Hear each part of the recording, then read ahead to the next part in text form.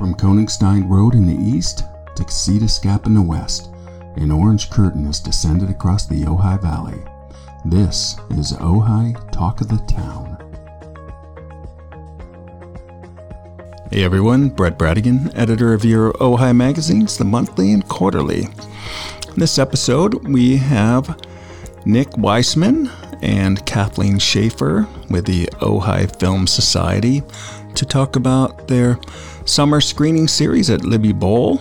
Very exciting because we have been without a film society since 2015 or 16. So just getting back to normal is what it feels like. But stick around, it's an excellent conversation.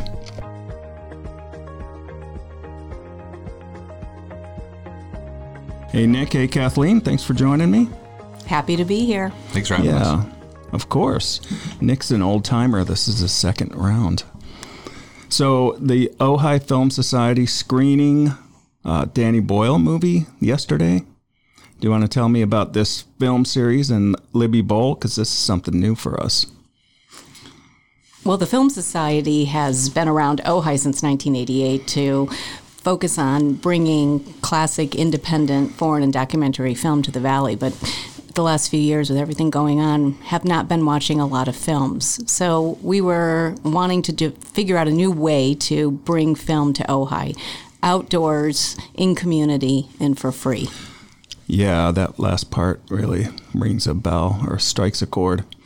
So, yeah, I was with the Film Society for quite a while on a board, and that Sunday routine, those 4 o'clock Sunday afternoon screenings, art films, just going through them and helping choose those films. But for me, that exchange of coming to do tickets and doing the math in my head and trying to, 200 people we'd have in the theater every week. And we kept trying to make it happen after 2014, June, when 6-inch main burst and flooded out, and now it's still not back up and running. It's been a big hole in the middle of Ojai.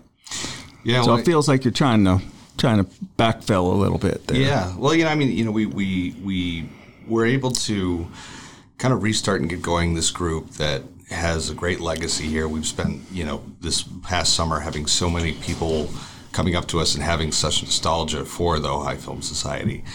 And coming out of the pandemic, I think everybody really was craving to be together and to see things together. And we were hoping that some of our past experiences of having an outdoor screening and having something under the stars and really enjoying being together, laughing together in the cases of Summer of Soul and Dirty Dancing, singing and, just really enjoying an experience and trying to come up with almost like a date night for the town. And it really has felt like these Friday night screenings has been an opportunity for everybody to see each other again and just put an arm around one another and watch a really special film. So, I think this first series has really been to do some crowd pleasers that maybe a lot of people haven't seen yet and to really enjoy them in an amazing space. And then having the city be so kind to be a partner in it and allowing us to share it at an incredible theater like that, the Libby Bowl. It's really been quite special.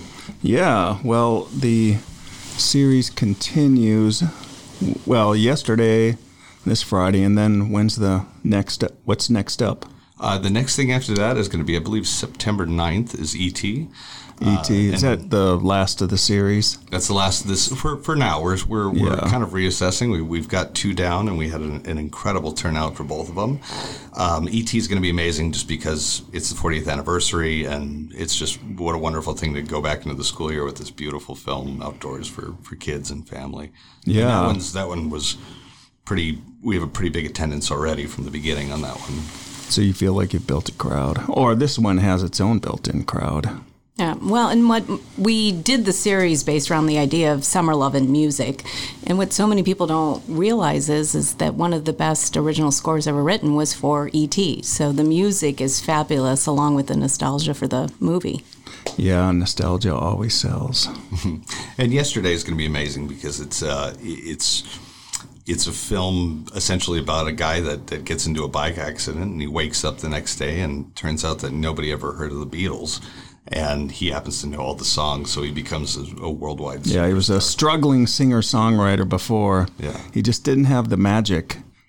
And then he goes through this journey of being guilty about cheating, so to speak. He has a great showdown with what's his name, the ginger, Ed Sheeran, in the movie. That was just Ed Sheeran. He was a really good sport to do that part. I mean, he's one of the biggest songwriters in the world. Incredible. Yeah. So it's a great music movie. If you love the Beatles, well, this is, absolutely it. But just Danny Boyle makes these films that are they have a sweetness at their core that's really, there's a note of human nature that we don't stop and think about, that there's a softness, but it's not weak. It's strong. When you feel that coming through this film, it's like really connects. It's a real connecting film. The experience of the Beatles with the world and how it, it's great fantasy. Every singer's, songwriter's fantasy to have that big a fan base. Yeah, it was a great movie. I love that film. So what else going on? Well, I mean, from here, it's kind of the world is our oyster in some, to some respect. I mean, I think really the challenge this year was seeing, is there an interest? And there's definitely an interest. We had, I think 450, 500 people for Dirty Dancing. We went up to probably, 500 to 700 for Summer of Soul. It was pretty incredible.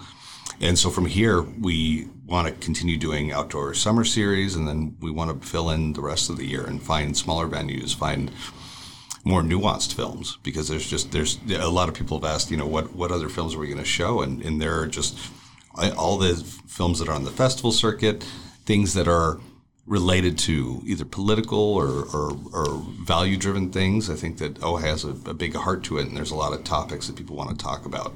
I'm personally going to try and program as many documentaries as Kathleen will let me do. As a documentarian, yeah. And then getting, the filmmakers out here and getting people to have just to do a little panel or question and answers after the film.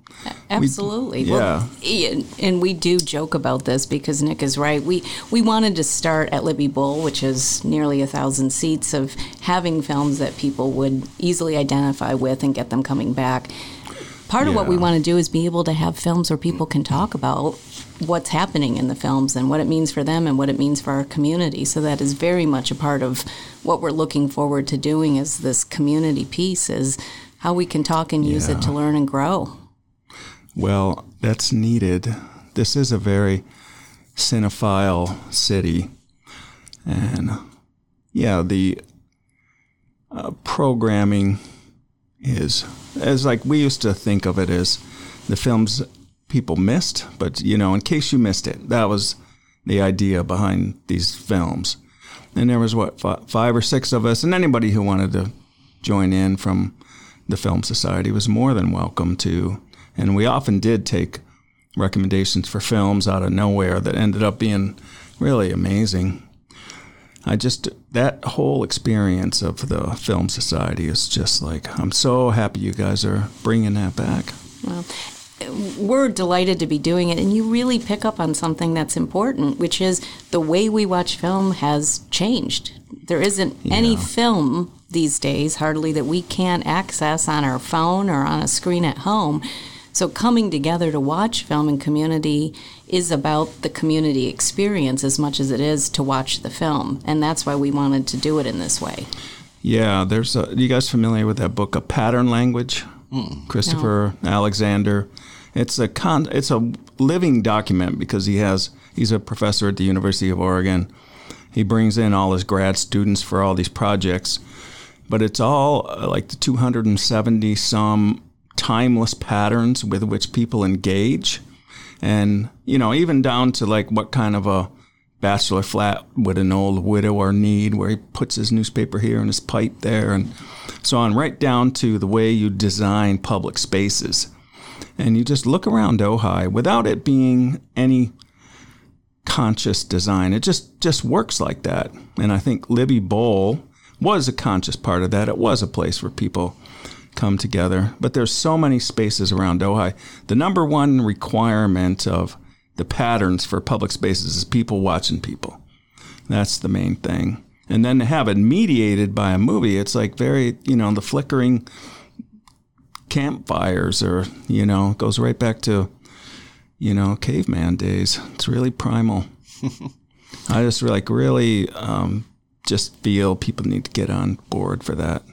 Yeah, well, we're hoping this is something that the community will continue to support. As Nick mentioned, we're looking at all kinds of venues outdoors. Ojai has a lot of great spaces, and we're going to curate films for each of those individual spaces. We've also started working with some of the restaurants in town to partner with us to provide some... Have a discussion space afterwards. Yeah, or refreshment while you're watching the movie as you come. So we want this to be by, for, and with the community. Yeah, there's a few things. After the theater went out, we tried screening at Matilaha somewhat successfully. The audio system there wasn't really up to speed. I think it's been upgraded significantly, which is a big help. But is Marty Harris still involved? Marty is what we call one of our legacy members. Yeah, he was the guy running around with the cables and trying to figure out what goes where and when. And it was really it'd get pretty stressful for Marty, but he is a real trooper. Yep, he's one of the reasons we're here. We're standing on his shoulders. Yeah, tell me about the reassembling, because the Film Society was on hiatus for 5, 6, 7 years, and then how did it come back together? Who were those discussions? How did that happen?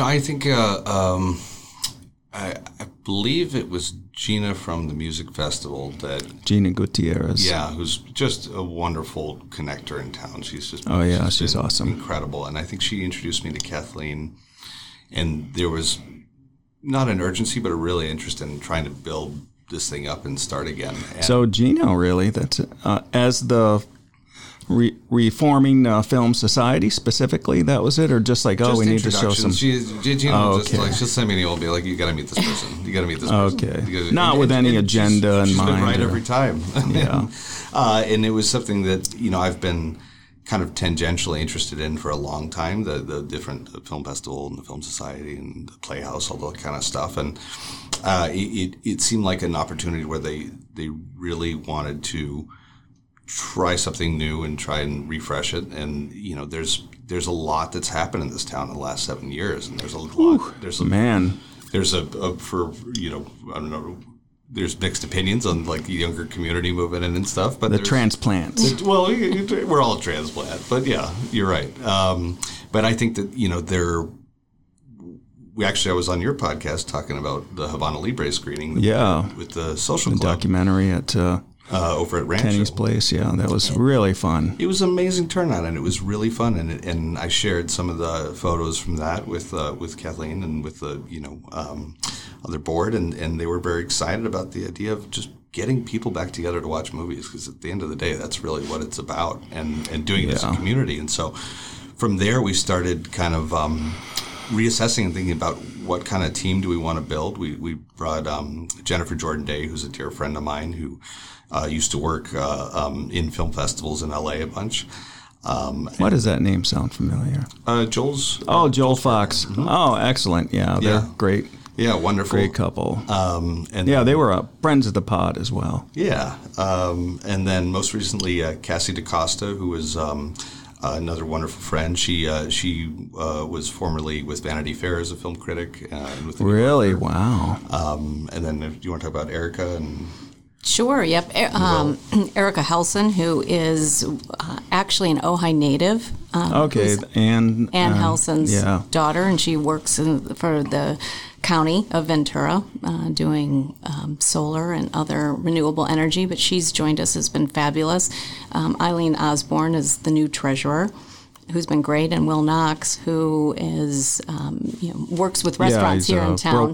Real estate broker. Yeah, and does restaurants, so he's been great with that. But the board that you knew and loved has been around and has been, kind of holding the space for many years through the water main break and the pandemic. And it was the spark of Nick coming at the moment when we were looking at what do we do and how do we move forward. And the alchemy was right. And I want to pay tribute to Jane Deckentel, Christy Sebastian, Connie Campbell, Marty the Harris. Usual suspects, as I call them. Yeah, they held the space for many years and were both strong and gracious in saying, this was a time to let the Film Society reemerge, and they made it possible. And it was Nick's spark that allowed this to happen, and it's just been thrilling to be a part of it. Yeah, I think if you add up your collective ages, you would still be younger than the typical board members when I was.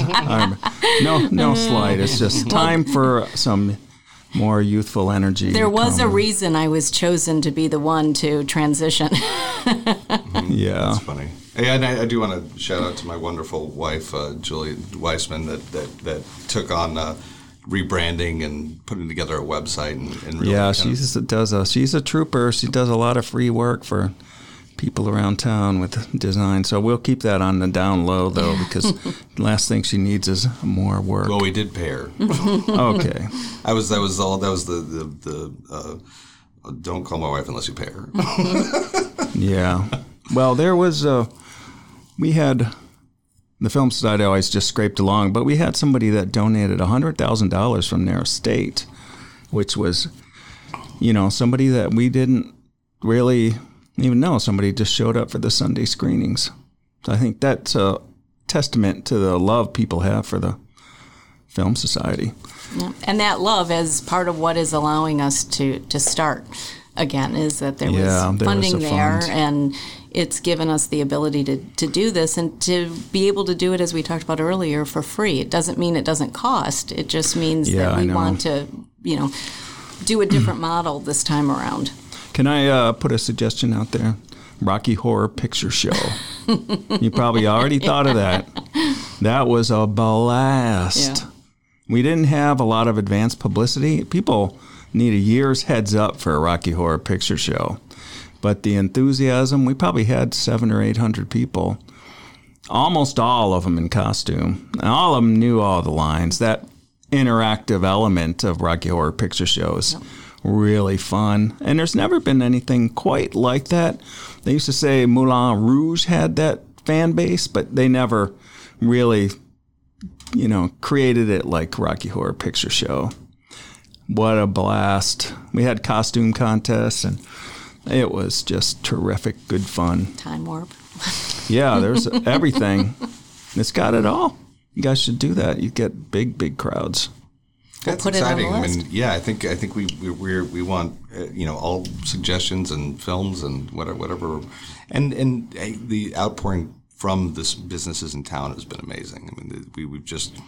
There's a lot of support from the music festival and from, just the restaurants.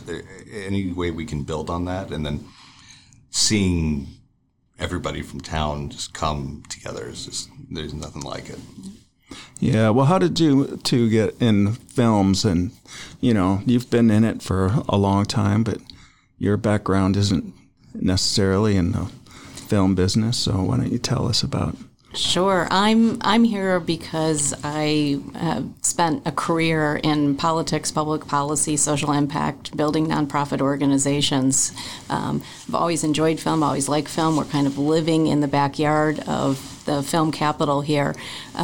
So my role is to make this work as an organization, to make this, a community asset, and to highlight the skills and the talents of people like Nick and Jennifer and others on the board that really know and understand the films. Yeah. What's your favorite movie, Kathleen? And why? The favorite thing is always a little hard for me. The first one that comes up is the very first movie I ever saw in a movie theater. Don't laugh. It's The Sound of Music.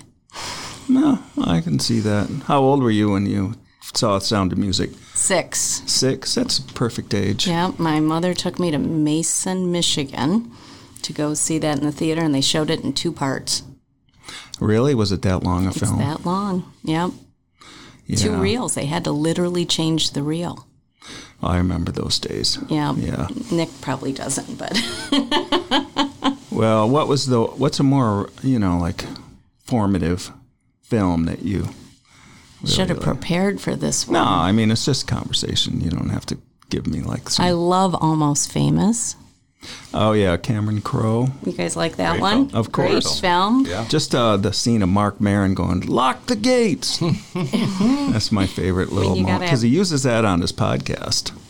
Yeah, Tiny Dancer being sung on the bus. Oh, I mean, man. That's one of the scenes That's that a always... group. That's a communal experience there, not just for the people on the bus, but for the audience. Yeah. Yeah, really awesome film, and like 61% accurate. Like he was 16 or 17 years old, Cameron Crowe, writing for Rolling Stone magazine with Ben Fong Torres as his editor. And what an experience! Can you imagine being 16 years old and put on a bus with? Amazing. And what was the name of the band in Almost Famous? Was it Sweetwater Revival or something? Or I forget. Something I always like tried that. to. Wasn't that one? There was a story about who the band was, that they were a great 70s band that never quite made it. And I can't remember now what band it was. Can't remember. No. But yeah, I love that film. Okay, good. Yeah. And Nick, what's your Favorite film? There are a few of your favorite films. I have so many, but Baz Luhrmann's Romeo and Juliet is like one of my. Oh yeah, that's a generational Yep. film. It's so just edgy and different, and it's constantly entertaining, and then reinvents like a classic Shakespearean story into something that. Yeah, John Leguizamo in it. It's just Oh yeah. crazy. Well, John Leguizamo was in Moulin Rouge too. Yeah, he is. Yeah. Yeah. Well, Romeo and Juliet, when I saw that, I thought, wow, this is like peak Claire Danes. Like, she's never going to get better. But no, she does. She continues to get better. She's really one of the greats. But that film had some perfect notes in it, like that fight scene. Or it was like, The editing is unbelievable.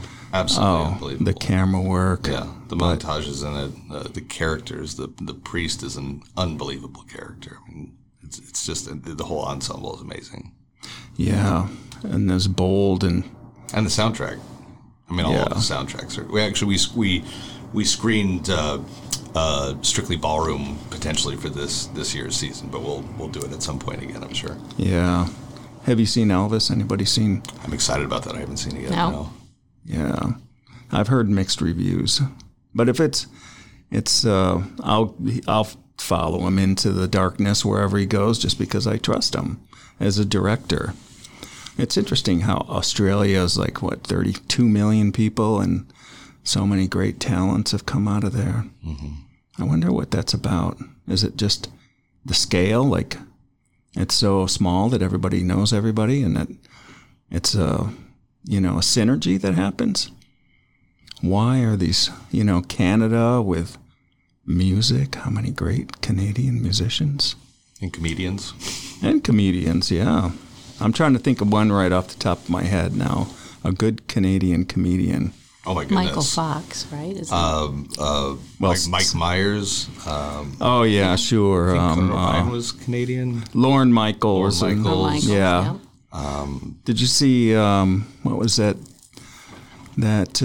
great series Schitt's Creek? Yeah, Did you guys see it's great. that? Oh man, it was so sweet. Yeah. Eugene Levy is Canadian. Yeah. Of course. Yeah, amazing. Actually, that would be really fun. I love all the Christopher Guest movies, the Best in Shows and Waiting for Guffman. Yeah. That whole crew. It'd be fun to do a couple comedies. But the trying to think of those communities that pop out all this great artistry. Like, did you see Joni Mitchell doing Both Sides Now? Like, just a very recent, like just in the last, she couldn't even stand up. She's got health issues. But, oh man, and her voice sounds so different now. She got that kind of Kathleen Turner, 2-pack-a-day voice.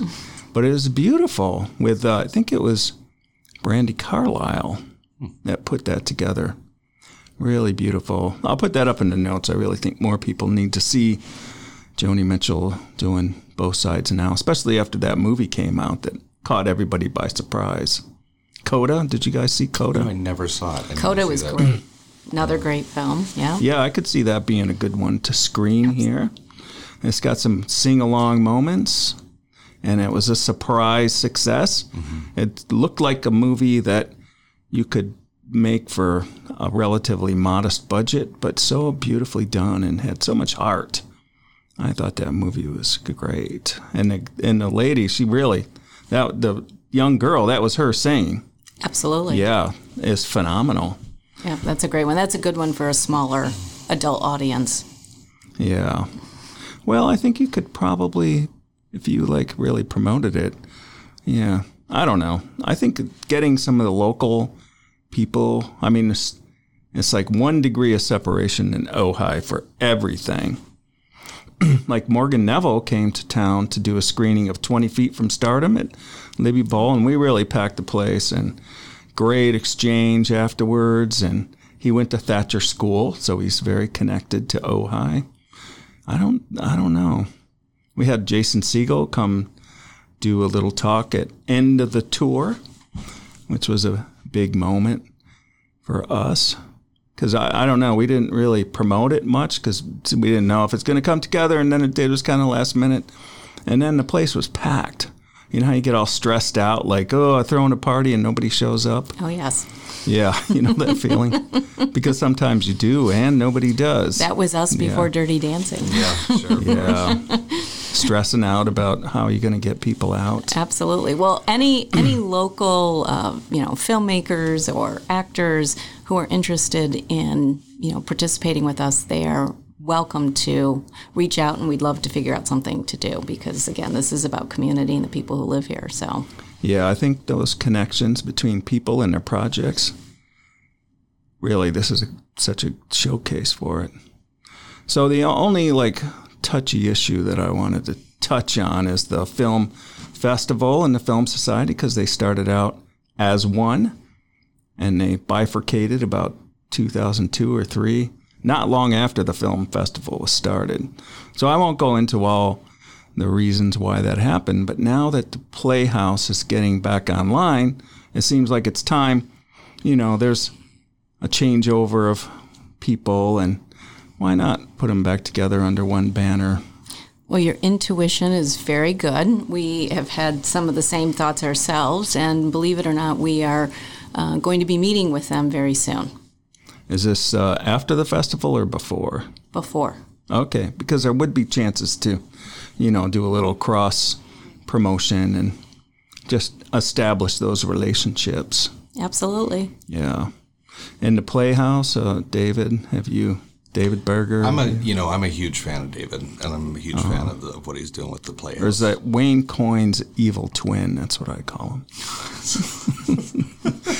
Or maybe Wayne is the evil one. I don't know. No, but he does look a bit like Wayne Coyne. I've always David he's such a smart person, and he's so ambitious, and he's got that right energy to he knows what to he do wants this. To do. Yeah, and I think that we're trying to do something with an organization that's been around for a long time in this city, build it back to something, and then I think if he's ready or whatever, I want him to do what he's doing, and then I want us all to work together someday. I mean, it's very exciting that there will be a Playhouse in town again. I think everybody's excited for that. So yeah, since 2014. Yeah, I think anything that anybody can do to support him and make that all happen is just great, and we want to be there and available too. So yeah. Well, the El Roblar Hotel coming back online. Oh, it's going to be wild. The whole thing will be crazy. It's going to be a vibe shift. It's going to be a vibe. But we're all here and we're all part of this city, and we can all kind of decide what we want that to be. So yeah, it's a matter of will and design. Yeah, we got to show up. And that's action. The secret. Yeah, and this is why my wife and I moved here, was that if you are willing to do something, you can probably do it. If you can find people to do it. Back to scale. There's no scale here. We're like a little Australia. Yeah, there you Everybody knows everybody. Yeah. Well, and I think there's a big part where the weekends there's obviously a lot of tourism, but we own Monday through Friday, so whatever we want to do with it, it's kind of up to us to just organize and make it happen. Yeah, there's so many great venues here. I think I talked to, maybe it wasn't you, but around Thanksgiving, we had two of my favorite singer-songwriters just playing Ockerville River, and right there at the Women's Club. And that space is so nice because it's all wood. It has that just warm tone to the music. Underrated venue.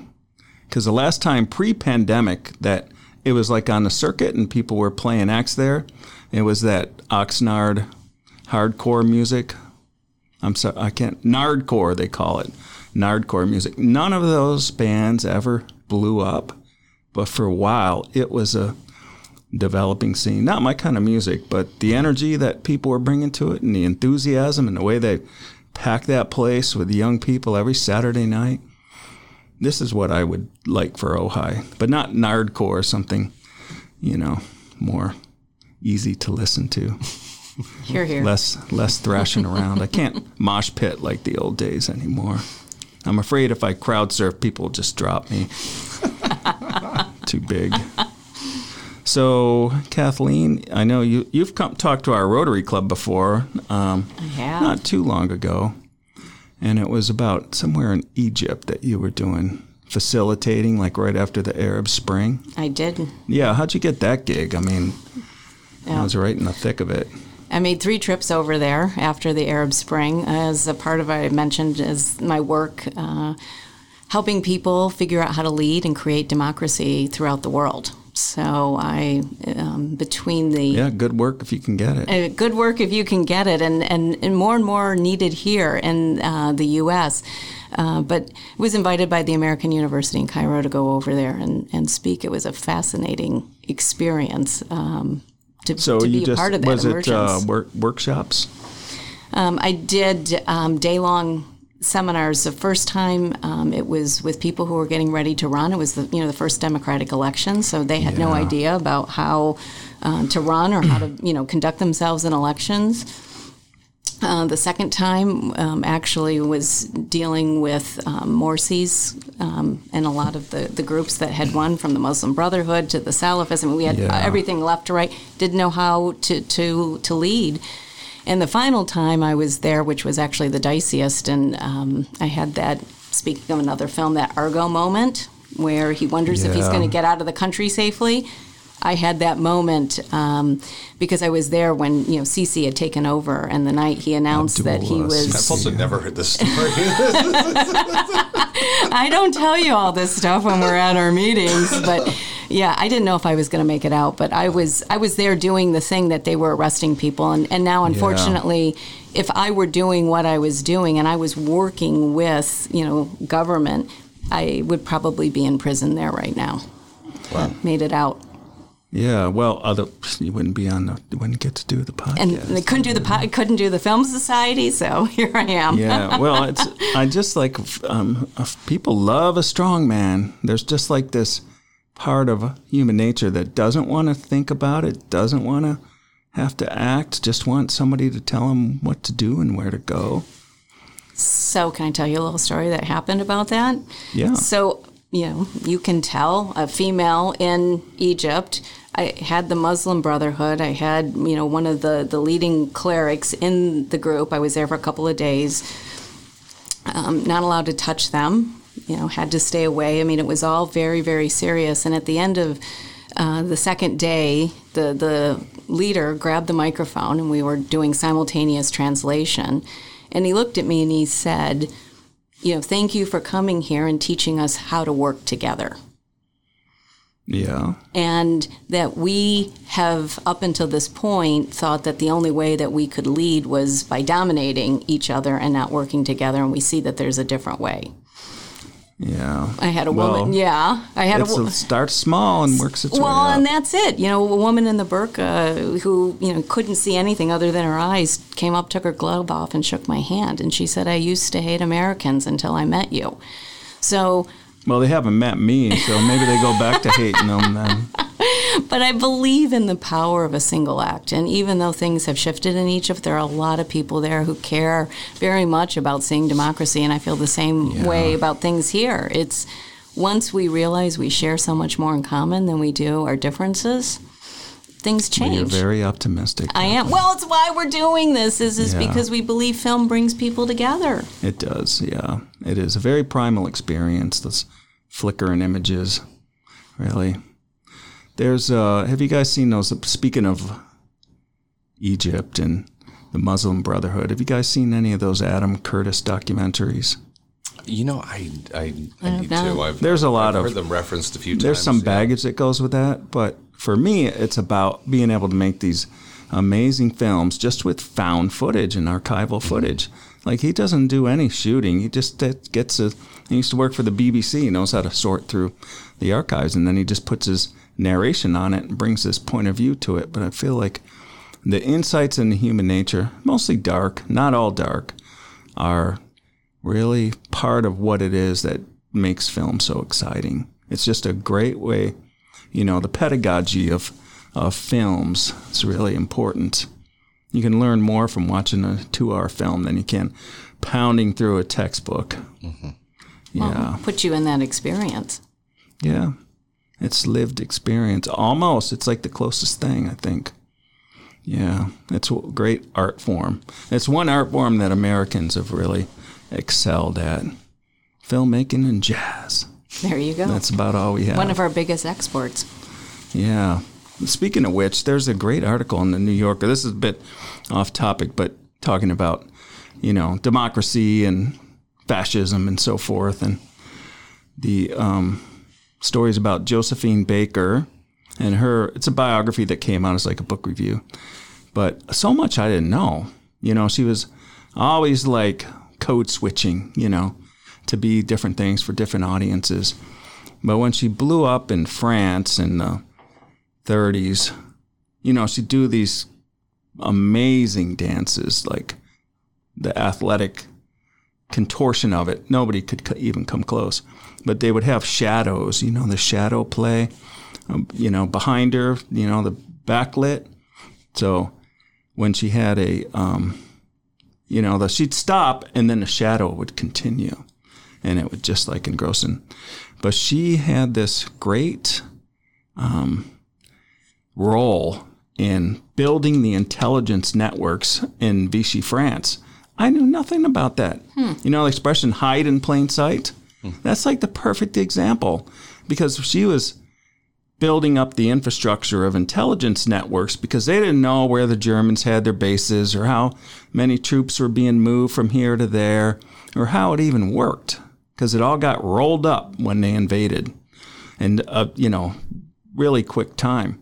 So she was key because she got to travel around because she was a huge celebrity.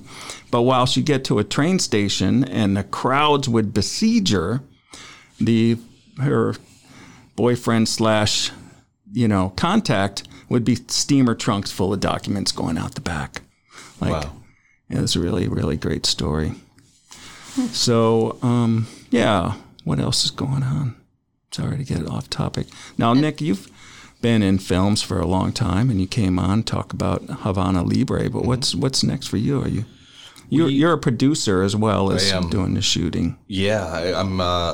We're in the middle of filming, or we're just about to deliver a 3-part environmental series called The Week, which is about people's shared experience with climate change and kind of about our own kind of personal climate denial on a certain level. Yeah. And it's told through 4 characters in the U.S. and 4 characters in Europe. And the idea is that you watch over a week. So there's 3 episodes, and you have a discussion after the end of it. But it's a lot of like very, very intense realities that we're all kind of dealing with. Water issues here, fires, all that kind of stuff. So we're finishing up that series now, and then we are working on a film called Row of Life, which is about a paraplegic woman that attempted to row from LA to Hawaii. Wow. And it's a wild film. She had 14 Guinness World Records, and she'd circumnavigated Britain, and she'd crossed the Atlantic Ocean. And so this was her big solo journey to go to Hawaii. And fascinating how people get driven like that. Yeah, it's I won't tell you too much about it, but it's a good one, and that does sound good. Finished early next year. And Kathleen, any projects you got going on? Well, I was going to say a lot of my work is kind of taking the issues that Nick is bringing forward in film and working with people in government, philanthropy, nonprofit, and how do we actually create and implement the solutions to addressing them? Yeah, how do we? I'd like to know. Sum it up for us. A big thing is impact is a huge part of the documentary industry. And on previous films that I've done, I filmed for Akeem a few years ago, which was about the juvenile justice system in St. Louis. Yeah. We raised a small amount of money. It was, in the grand scheme of things, like $50,000 for an impact campaign. But that we worked with an organization called Picture Motion that put it into 100 different schools all around the country, and then they put it on a basically like a seminar with 100 judges that were all justice. 100 judges. Yeah, wow. It was a conference, and it was part of that conference was to watch this film. So, and then taking it to D.C. Were you there for any of the discussions that the judges had? Because I wonder what their take on it would be. Yeah, some of the it's systemic problems everybody kind of knows about.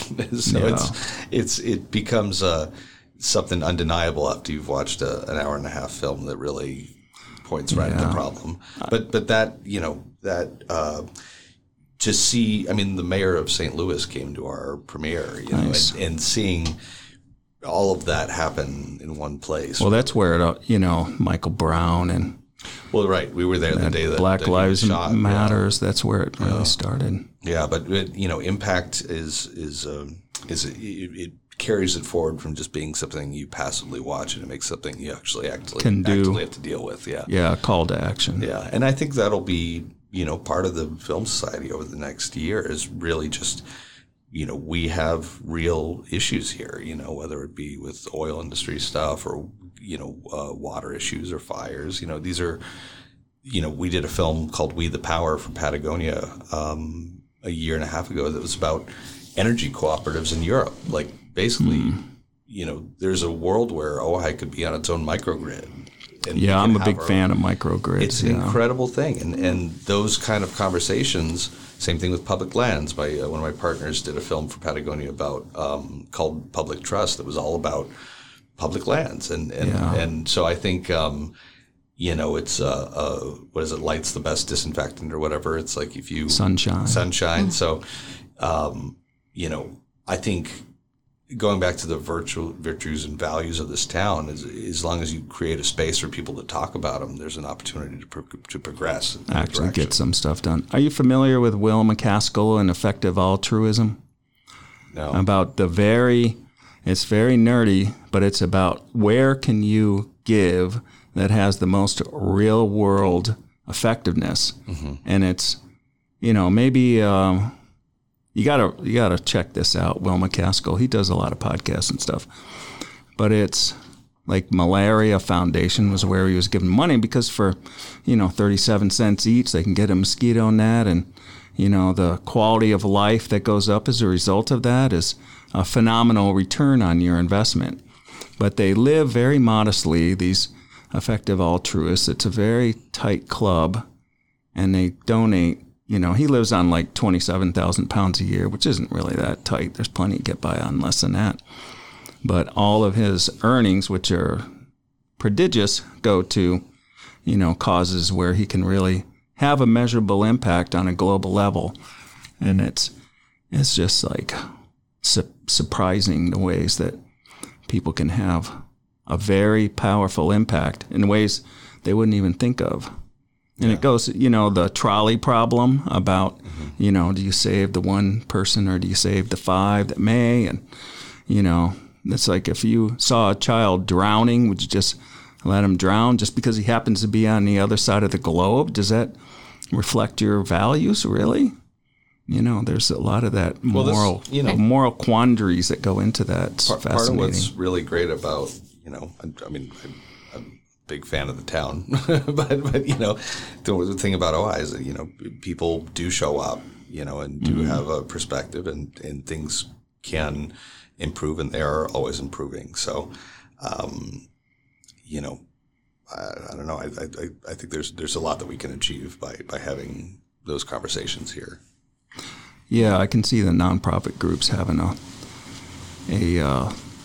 sponsoring or a hosting of films that relate to their particular issues as a way to get, people to, hand out the pledge envelopes or the volunteer sign-ups and, like the Land Conservancy. If you guys have never done this, it's really a great way to feel part of it is to do trail work or, weed eradication, non-natives. And, you go out there, you work for half a day. It's good, hard, honest work. And you feel like, there's something you can actually see when you're out on the trail that you help build or repair. And that's really this is a really awesome town. Yeah, it's important for people to be out and be engaged in all kinds of change, and it's important for the organizations that make that possible to be run as most effectively as they can be. So, agreed. Yeah. How many? 190 501c3s in Ohio, or they filed a 990, which if you really want to know how much the executive director makes or how much staff they have or whether your money, you got to go stalk the 990s. I'm trying to remember the name of the Guide Star or something like that. Charity Network. And it's like unbelievable, the 501c3s in Ojai. It was like this Dr. Lori Marker. I need to get her on the podcast. She only comes to Ojai like once a year because she has friends here or something. But Ojai is their headquarters for the Cheetah Foundation, preserving cheetahs in Namibia, mostly, educating farmers when they have depredation that there's other ways to handle it. They don't have to kill these cheetahs because they're really on the verge of just extinction, these magnificent beasts. I wouldn't think of Ojai as a place where the cheetahs are going to be saved or rescued, but we are. Yeah. Anything else going on? I mean, I'd really like to know what you're going to do, schedule-wise, like when the Playhouse gets back open, or you say you're going to look for other venues. I think we're going to regroup after these first 4. We might add a couple more going into the fall. It's one thing about Ojai is the weather. Yeah. You can take advantage of that. And even if people have to bring a blanket or a couple sweaters, I think they still do that. There's plenty of opportunity, especially the light's going to get better for us and help us with the 10 o'clock sound ordinance that we're going to be able to screen more films. Again, they'll probably be in venues that are smaller. We may do a couple more at Libby Bowl. We'll talk to the city about that. But you will see more films from the Film Society yet this year. Awesome. I think that's a good place to close out. Anything else? We're delighted that you took time to talk with us today. Of course. Film Society is very near and dear to my heart. Hey, everyone. Brett Bradigan here, just thinking out loud.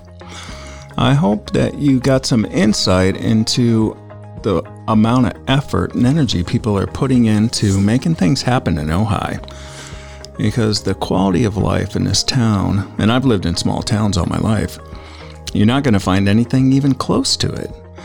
So let's take a moment and reflect on, with hopefully some gratitude, for what a remarkable place it is we call home.